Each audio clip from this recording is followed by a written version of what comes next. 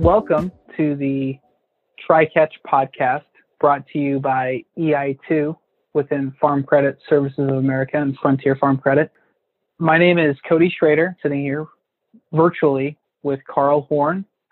I'm going to talk to you about how we are de-risking digitization within our organization. I'm going to talk through team culture, our three-step process that we go through, and then ultimately the end goal and the value we're trying to bring to business. Carl, you're my leader on the digital products and services team. A good one at that. Well, first, I know how excited we are to talk about this. This is something that we work on all the time, this de-risking of product build. You and I've got the opportunity to do one of these podcasts before. I think there we focused a lot on some of the really important elements of a strong team culture in successful product orgs. I think at that time we had learned a lot about how to interact with each other, with other teammates, with leaders, with stakeholders. We're going to talk more about that today. I think we have more to share, more that we've learned. I think a few points that we can reinforce. But I think our big goal today is to talk about some of the tangible things that product managers can do to advance their ideas, try and solve problems for the marketplace, but really use a process that de-risks the build. And what we mean by that is gets you to the point of go or no go as efficiently and cheaply and quickly as possible, and putting those go no go decisions into incremental steps that allows you to do the really cheap and easy things first, so you can get to the no's faster, right? And then Absolutely. Build confidence over time without having to write big checks either in your time or actual money, having to spend money to buy or build things. So I think this is going to be a really fun conversation. All right, Cody. So let's talk about the three tangible steps that product managers can go through to de-risk builds. I think these are three fundamental things you can do, regardless of whether your company has adopted product management or not, or if you're still tackling things as standard projects, going through waterfall. I think there's elements out of these three steps that a lot of people can use. And so let's list them out. The first one is, what are the experiments you can do to validate this opportunity or validate the problems that you're seeing in the marketplace? Because as you know, product management, we're really trying to solve problems of a specific target market. And these ideas, as long as you're careful, they really start out as opportunities, right? And you see an opportunity in the marketplace that you think your business can solve. So you go in and really understand the journey that target market's going through. You identify some problems, you try and go out and solve those problems. And so back to these three steps, you have the step of what are the simplest, cheapest, maybe free things that you can do to validate those problems. And Cody, something that you do really well, customer interviews. We're going to talk about that in just a minute. The other two steps are escalating your work. So if you go in, conduct interviews, do a few other things to validate the problem, then you can go in and start to do the experiments that might require some design and development that test the riskiest assumptions. So you go and do the customer interviews, you start to think about a solution in mind that could solve the problems of the customer. That second step is when you actually go in and build something, put that in front of people, and get some further validation before you move to the third step, which is really all about scale. So those are the three main steps that we walk through. Let's jump into the first one and start with these discovery interviews. Cody, describe your experience there. Yeah, I think when you talk about even that second step, running experiments, I think it's a bad habit for some to go to customers with that solution and ask them what they think of it, because it's human nature. When you ask someone what they think of an idea, you're going to usually hear good feedback. And so our approach to these discovery interviews right out of the gate is to really let customers tell us their story. You can guide customers, prospects down a specific path to kind of tell you about what their experience is regarding anything. If you just want to tell them, or if you want to ask them like what their last experience was buying a car, just get them to start telling their story. And as they're telling that story, you'll hear pain points. And if you do 6 to 7 interviews and you hear the same pain point come up as customers are telling that story, you've got your pain point. So then you can start to go design that solution. I think about my past as a product manager. One of the habits that I used to have was you'd assume the pain point, assume the problem, go design the solution, go have a conversation with those customers or prospects and say, hey, isn't this really cool? What do you think of this? And you would always get great feedback, and then you'd use that to validate whether or not you want to build it. Yeah. It's a different approach to interviews for sure, but it's been successful for us. I love the way that you're talking about that, because it is highlighting a common problem. We showed this before, that there's an easy first trap to fall into, and that is to be initially solution focused as opposed to being opportunity focused. Right. And so the reason that happens is because solutions are tangible, right? They're easy to describe and paint a picture of what's possible and get other key stakeholders and the rest of your team to fall in love with that. And then you try and drive that into the market. And there are stories about how that works well, right? If you want to be able to repeat that and not rely on you having the next iPhone or Amazon.com idea, we found it's best, and I think it's pretty well commonly accepted in the product space, staying focused on opportunities, using the opportunities that you believe to exist to inform the early interviews that you do, going in and developing a validated set of problems that, and you got to do it in a way, and you can talk more about this, Cody, where you're removing the bias, and what you talked about there is the aspiration people have. Like right. This Midwest nice is something that we see quite a bit, where we put solutions in front of people and ask them, hey, how cool is this? And of course they rave about it. Mm-hmm. When we've tried to sell it, they don't buy it. And it's because it's really not solving their problems. And anyway, so going through the diligent process of really validating what the problems are, now you're starting to get aligned to the market. Then you can start thinking about the solutions that you believe could solve those problems. And that would lead us into our next step. But before we jump from there, what have you seen, Cody, is a couple of best practices when it comes to interviewing customers? And then what have you seen as the challenges in discovery interviews? Best practices, I would say always record them. It is crucial, whatever medium you're using to do your interviews in this remote world that we're living in, it's crucial that you record those interviews, because someone else will need to listen to those interviews to help you kind of validate the problems that you're hearing throughout that customer journey. And so it's also important, on that same note, to have multiple people involved with the interview. At a minimum 2, 3, you can get by with, but it's important that those folks are taking notes. Another trick that I think has been helpful, there's days you're not on your game when you're doing interviews. I mean, not every day. I mean, you'd like to show up 110% every day, but there's some days that the customer is telling a story and you're kind of losing track of what might the next question be. What could you ask next to kind of get a more clear story? And so it's nice to have like an instant message thread kind of going on the side where customers or where your teammates are kind of pinging you with additional questions that you might want to be asking. So that's definitely been helpful. We touched on this also with the first podcast that we did, but that really touched on setting the team culture. Don't forget that you got to get your ego out of the way in terms of what you think the customer is going to say. There's been times where, I've done customer interviews and I've heard them say something and I knew what they were talking about. And then you like instantly try to validate how smart you are as the interviewer to that interviewee. so they can feel like you're intelligent. Well, that's not the point of the interview. The point of the interview is for not for that interviewee to think that the interviewer is super smart, right?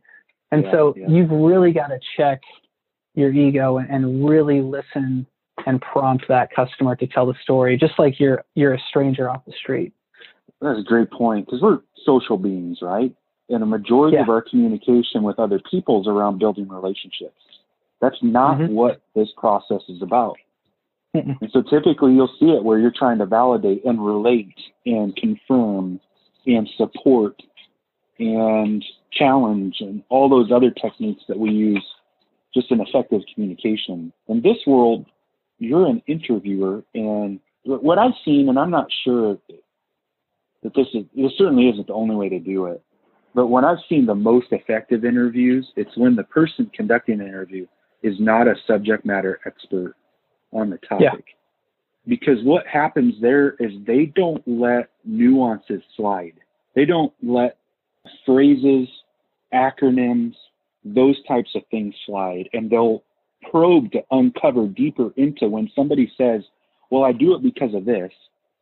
If you have a subject matter expert, they infer the reason behind that action, right? Where somebody that's not a subject matter expert doesn't. So they work to uncover, and I've seen it multiple times where they'll uncover really important nuances that has informed our product builds. I'm glad you brought that up, because it's one of the reasons we partnered very closely with the user experience team. We've got a partnership with the user experience team where one of us will lead an interview on the product team, and then someone from the user experience team will lead an interview, just so we can have that skill set shared across both business units. But sometimes as a product manager, you're too close to the problem, you're too in love with your solution, and you've got to outsource who that interviewer is, because you know that you're not going to be able to check your bias as soon as you start that conversation. Yeah, it's a muscle you have to develop. And I think hopefully the listeners are starting to get a picture of what this no ego means. Mm-hmm. It's really this muscle that you develop where you become compelled by this mission you're on or the thing that you want to build. You have to work at that. It takes time to really convert your mind into being problem focused as opposed to solution focused. But the other key point that you're bringing up here, Cody, is the importance of documentation. And if you want to sort out a trait, a characteristic, a discipline that separates out great PMs from the rest of the pack, it's their ability to document the entire process, at least cause it to happen. And it's almost always the PM that does that. Now, we use a one-pager concept here, but as you go through this process, having the ability to fully document what you think the opportunity is and what business need it would solve, to the customer interviews where you start to validate your problems that are associated with that opportunity, to going on down the path. Documentation is so critical, because what you're trying to do is you're running a process that you can hold accountable over time. That if you don't ever set those standards, those goals, the expected outcomes, the processes that you use, it's really tough to come back in and retro later on. So, that's something I see that you do really well, and other PMs that pretty successful all use the similar tools. Yeah, when you have that documentation and those interviews are recorded, you can go back and look at it and see where it all started, right? That documentation is a living, breathing document that starts with those customer interviews, and then it moves into the experimentation and supporting documentation, whether it's additional qualitative research or quantitative research that you're doing. But that documentation allows us product managers to hold each other accountable, so we know what good work looks like, because it's physically on a piece of paper. One thing that's like where I get motivated personally on the documentation, it kind of feels like you're going back to college and like almost like writing like a business case like you would for a college professor that's going to get graded. Like that's the headspace that I get myself in. I don't know if I've ever even told you that, Carl, but it makes it fun when you're kind of approaching that. Maybe I liked writing too much in college, but yeah. Yeah. There's probably a few people that don't agree with you on that, the fun part. But tell Right. you, it's a fundamental trait of great PMs is being able to document well. A final point I think we should bring up when we're in this stage of these discovery interviews is that if you want to do this well, this process never ends.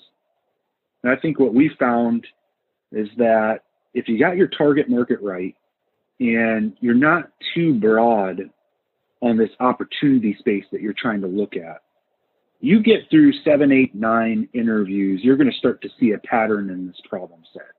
And you'll have enough data to be able to prioritize the highest order problems that you think your business can go out and solve while still trying to figure out what differentiates you from the rest of the market.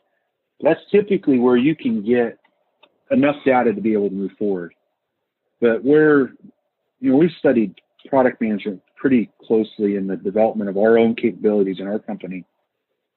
And it's even been tough for us. It's maintaining that cadence of if it's every week or if it's a couple times a month, it's going through and still reaching out to the customer base, still asking those same sets of questions, even building on that. Because over time, you're going to want that empathy that you have for your target market to be maintained. And that's really challenging. So any effort that you can put into maintaining the capability to get into the market and access your target market, we feel that that's pretty critical. At a minimum, we try to do that once a week on those continuous discovery interviews with customers. A lot of ways you can do that. You can reach out to people that have never heard of you before. You've never heard of them. There's companies that can help. We wish there were more people that could help that. It's even a challenge for us. You can reach out to existing customers. A number of different ways you can do that, but I think it's a pretty critical part of the process. So let's review where we're at. We have this opportunity we want to pursue. Now we're trying to figure out what are the pain points for people that are in that space. We're going in, we're doing the discovery interviews to document them straight out of the words of our target market. We're using an interview process that reduces bias, that reduces the chance that the customer talks aspirationally, is not really talking about. We want them in a space where they're talking about things they've actually done as opposed to things that they believe they'll do in the future. Now we're ready to move on to step 2. So let's say that we found problems that we think we can solve for. That's where we get into the fun part of thinking about the solutions that we think we can drive into the marketplace. Typically what happens in there, though, is that the solutions we dream up have dependencies. And those dependencies we call assumptions. So there are things that must be true for that solution to actually solve the problem. And there's a lot of things that are low risk. Somebody's looking for a widget, but it's got to be, inexpensive. You think you can build the widget for $1. Your assumption is that's inexpensive enough. That seems pretty low risk, right? So moving forward on that assumption has relatively low risk for you long term. You can get into risky assumptions where you're starting to depend on maybe a change in customer behavior for your solution to be valid. That's where you want to go in and do the extra steps before you ever consider scale and start to validate those riskiest assumptions. And Cody, you've done this extensively in our company. What do you think are some of the key points in this type of experimentation that are important to consider as a product manager? Well, you said it. This is my favorite part of the process. Ideation is my top strength on my Gallup top 5 strengths. And this is the part that really comes easy for me. Where you really want to start is brainstorming multiple solutions. Think of every single possible solution that you think could solve the problem. And then this is the part that's not really a science. Once you have all of those solutions, you eventually have to pick one. And that usually can be done by consensus with your product team. But once you have that, that's when you really get down into the weeds of identifying assumptions. One of the techniques we use is assumption mapping. I know we're on a podcast. If I had a whiteboard, I would draw it up, but if you drew a vertical line and then a horizontal line, at the top is risky, At the right is unknown, at the bottom is not risky, and at the left is known. And what you're doing is you're thinking of all of the assumptions that have to be true in order for that solution to work.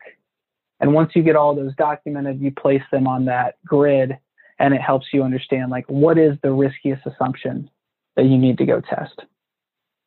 And where that, I think when we kicked this off, we talked about de-risking finding product market fit. This is a key step to doing that. What is the riskiest assumption that you need to go test in the market that has to be true in order for the solution to work? We have a ton of assumptions, and really here's one that we're probably most proud of. When we were learning about the product market fit for digitizing our real estate product, we knew that one of the riskiest assumptions was that customers would be willing to provide us their personal information online and submit a real estate loan.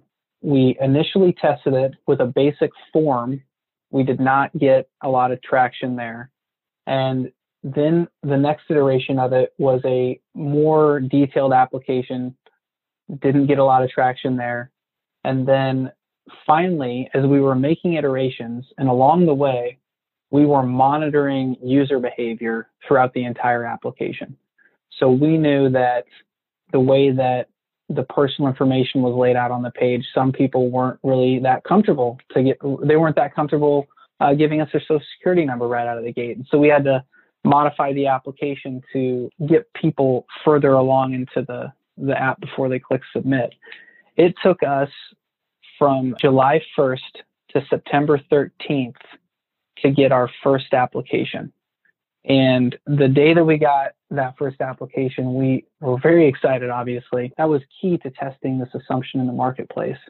And as we've continued to modify the application, adjust a marketing strategy to get more qualified traffic in the funnel, we're really starting to reap the rewards. I don't think we're where we want to be by any means, but I think we're nearing 1 year since September 13th last year. And since that first application, I think we're over 450 applications that have been submitted. So a lot of the experiments that we're running within the application have allowed us to optimize the application and the marketing strategy to really get traffic converted and submitting loan applications for us.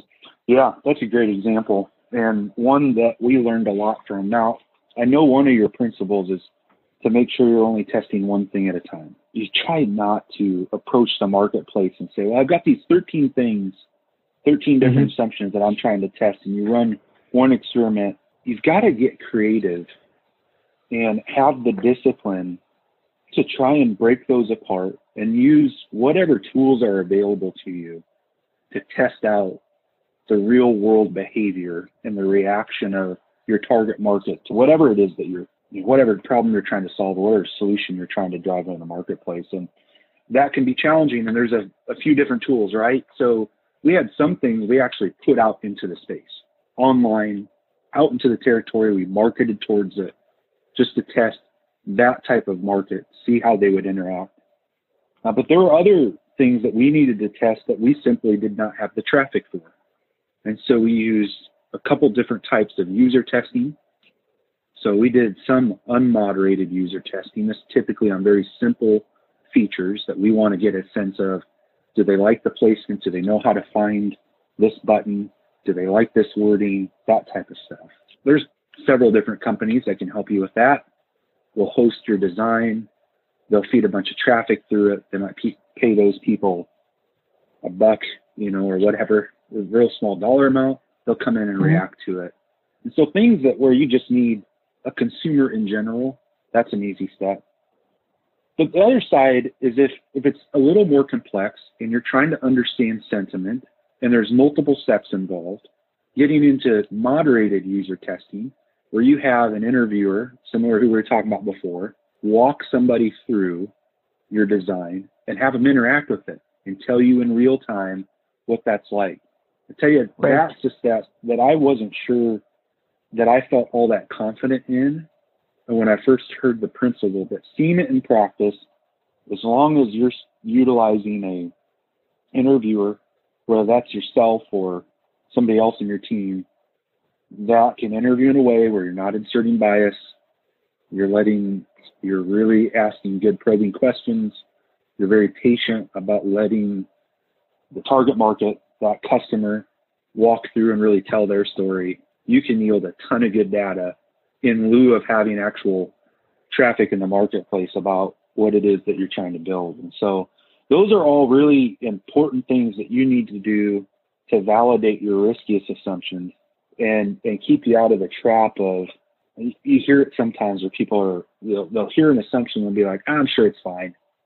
I'm sure it's fine. Well, we found ourselves wrong on a number of fronts and have very inexpensively deployed what we thought were bulletproof ideas based on some data that we were seeing. We didn't understand the flaws in our assumptions. And those, fortunately, very inexpensively failed. Certainly didn't produce any of the expected data.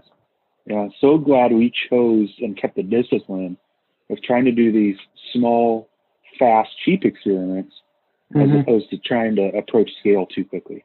I can think of, 3 examples off the top of my head, and it's that learning that you get when you run those experiments that really improve the product overall. One thing to touch on the experimentation and the moderated user testing, one thing that I think is worth noting also is there's a difference between usability testing and actually testing for product market fit. I think when you're actually testing the usability and functionality of the application, you don't need your target market to test that.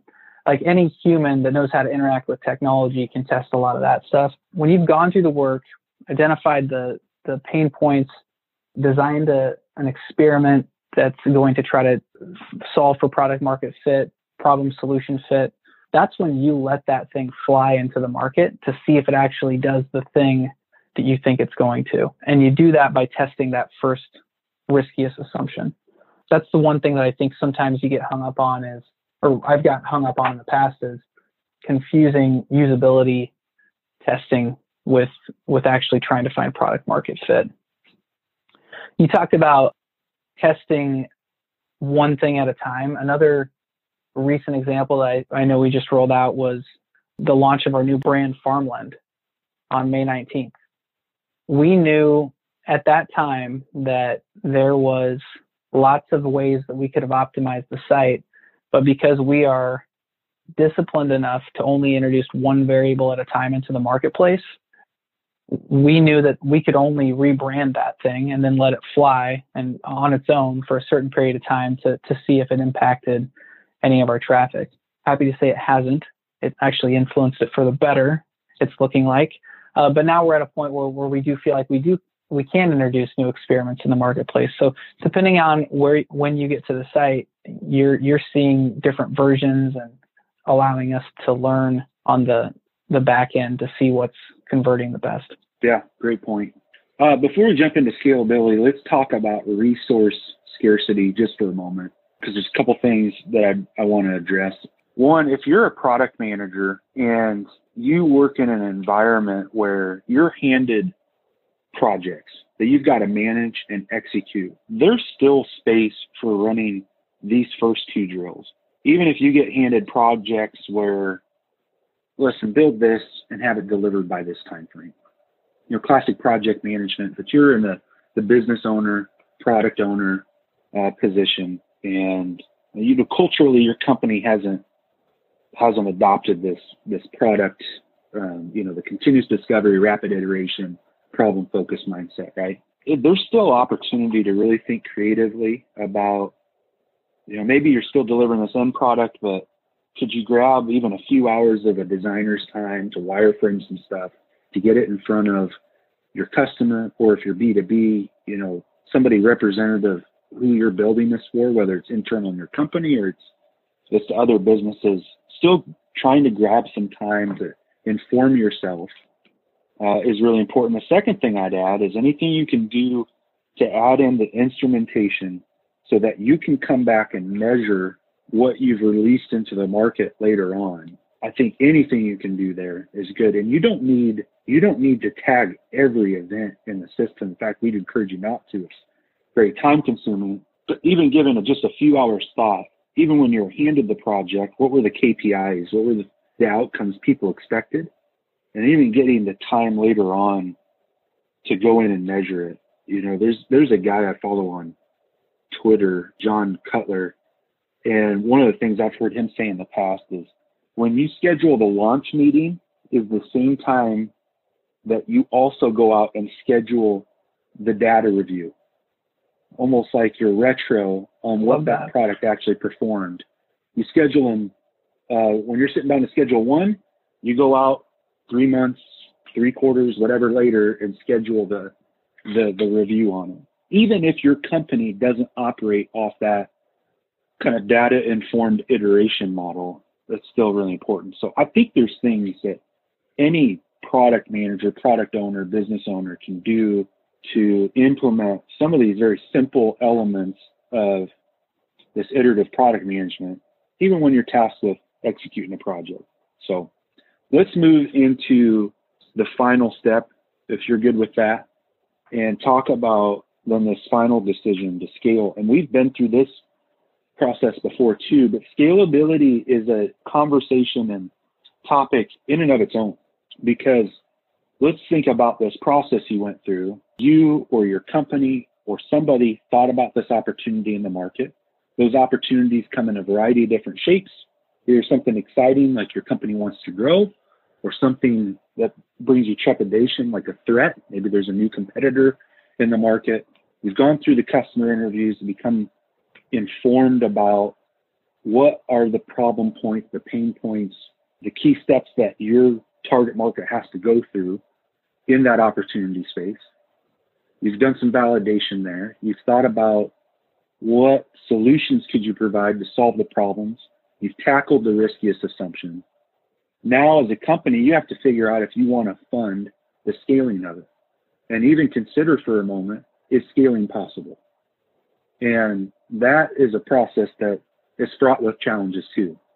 And I think there's a lot of things that sound exciting to bring into the marketplace, but not all of them are certainly scalable. And to provide an example is we've had to consider a few different things about different products we may want to bring into the marketplace, but not all areas of that have an established market yet. There may be a concept that either has way too many competitors in it, or your marketplace and your target market simply not ready for that next type of solution. Or maybe as a company, regulatory pressures, whatever it may be, may point towards where scalability just isn't an option. I think the biggest thing that we had to consider was how we could balance scaling what we did with farmland and offering our real estate product digitally with the resource pool of automating on the back end, and just how far we wanted the digital experience for this target market to be. And I think we've been able to be effective in executing a phased approach where we're going to take this one step at a time. And for us, that's been really successful. But I think hopefully for the listeners here, we've talked about a process that well ahead of making the expensive decisions to scale and go broadly in the marketplace, here's a few steps you can run through to de-risk that solution development and de-risk those builds. As you're talking about scaling the product, you've crossed that bridge, you've tested the riskiest assumptions, you feel like you have product market fit, and it's time to start scaling. One of the things that I think is crucial that you consider as you're scaling the product is just focus. And Carl, you talked about KPIs and measuring success and the importance of that. I love that. I'm actually going to start doing that, setting dates after the launch, because you have to meet again, to reconvene, to look at the data and figure out what the next step is going to be. And as the product scales, you're going to have to work with more stakeholders in the organization. You're going to be getting more traffic. As you're getting more traffic, you're getting more data that you can learn from. And it becomes kind of overwhelming to consume all of that, to manage all the relationships, to make decisions with all the data that's coming in. And so the power of focus really comes into play. And specifically for us, as we're talking about digitizing our real estate product, it's focusing on the tools and content and features that we need that are going to convert to an application being started. focus on an application workflow when a customer or prospect is in the application workflow and identifying friction points within that application. And then it's focus on the post-submit process and how we improve our ability to get loans closed. And I think with the more traffic that products, where this kind of like translates into other products, is the more traffic you get to products, the more data you're going to consume, and the more focus becomes even more crucial for that long-term product success. Yeah, excellent points. You know, it's important not to confuse scaling with, now go do it all. Yeah, I think there's too many companies that have gone wide when they really should have gone deeper and gotten better and better at solving the problem. So it's not, scaling offers so many different complexities that the wider you go, the less effective you get. And so mastering the things that you understand the best are typically a really good approach. And I think, you know, here we've done a good job of being very careful about staying focused on the core problems that we understand best and being very careful about tackling or taking on the next layers of problems. And we're starting to do that now, but we've taken a very careful and regimented approach to that. So we talked about scaling. We went through the 3 steps. One thing that I really wish we would have hit on that I think we overlooked was how we de-risk experiments and working with stakeholders throughout the organization. We're a larger organization, and so it's very important that we're managing our reputation and all of that in the market. And so when we think about experimentation, especially in-market experimentation with prospects and customers, we take a lot of necessary steps to ensure we're not rolling something out to all of our customers. And so something that we're very diligent on is working with stakeholders and identifying certain segments of the market and a certain number that we're trying to hit that we want to test that experiment with.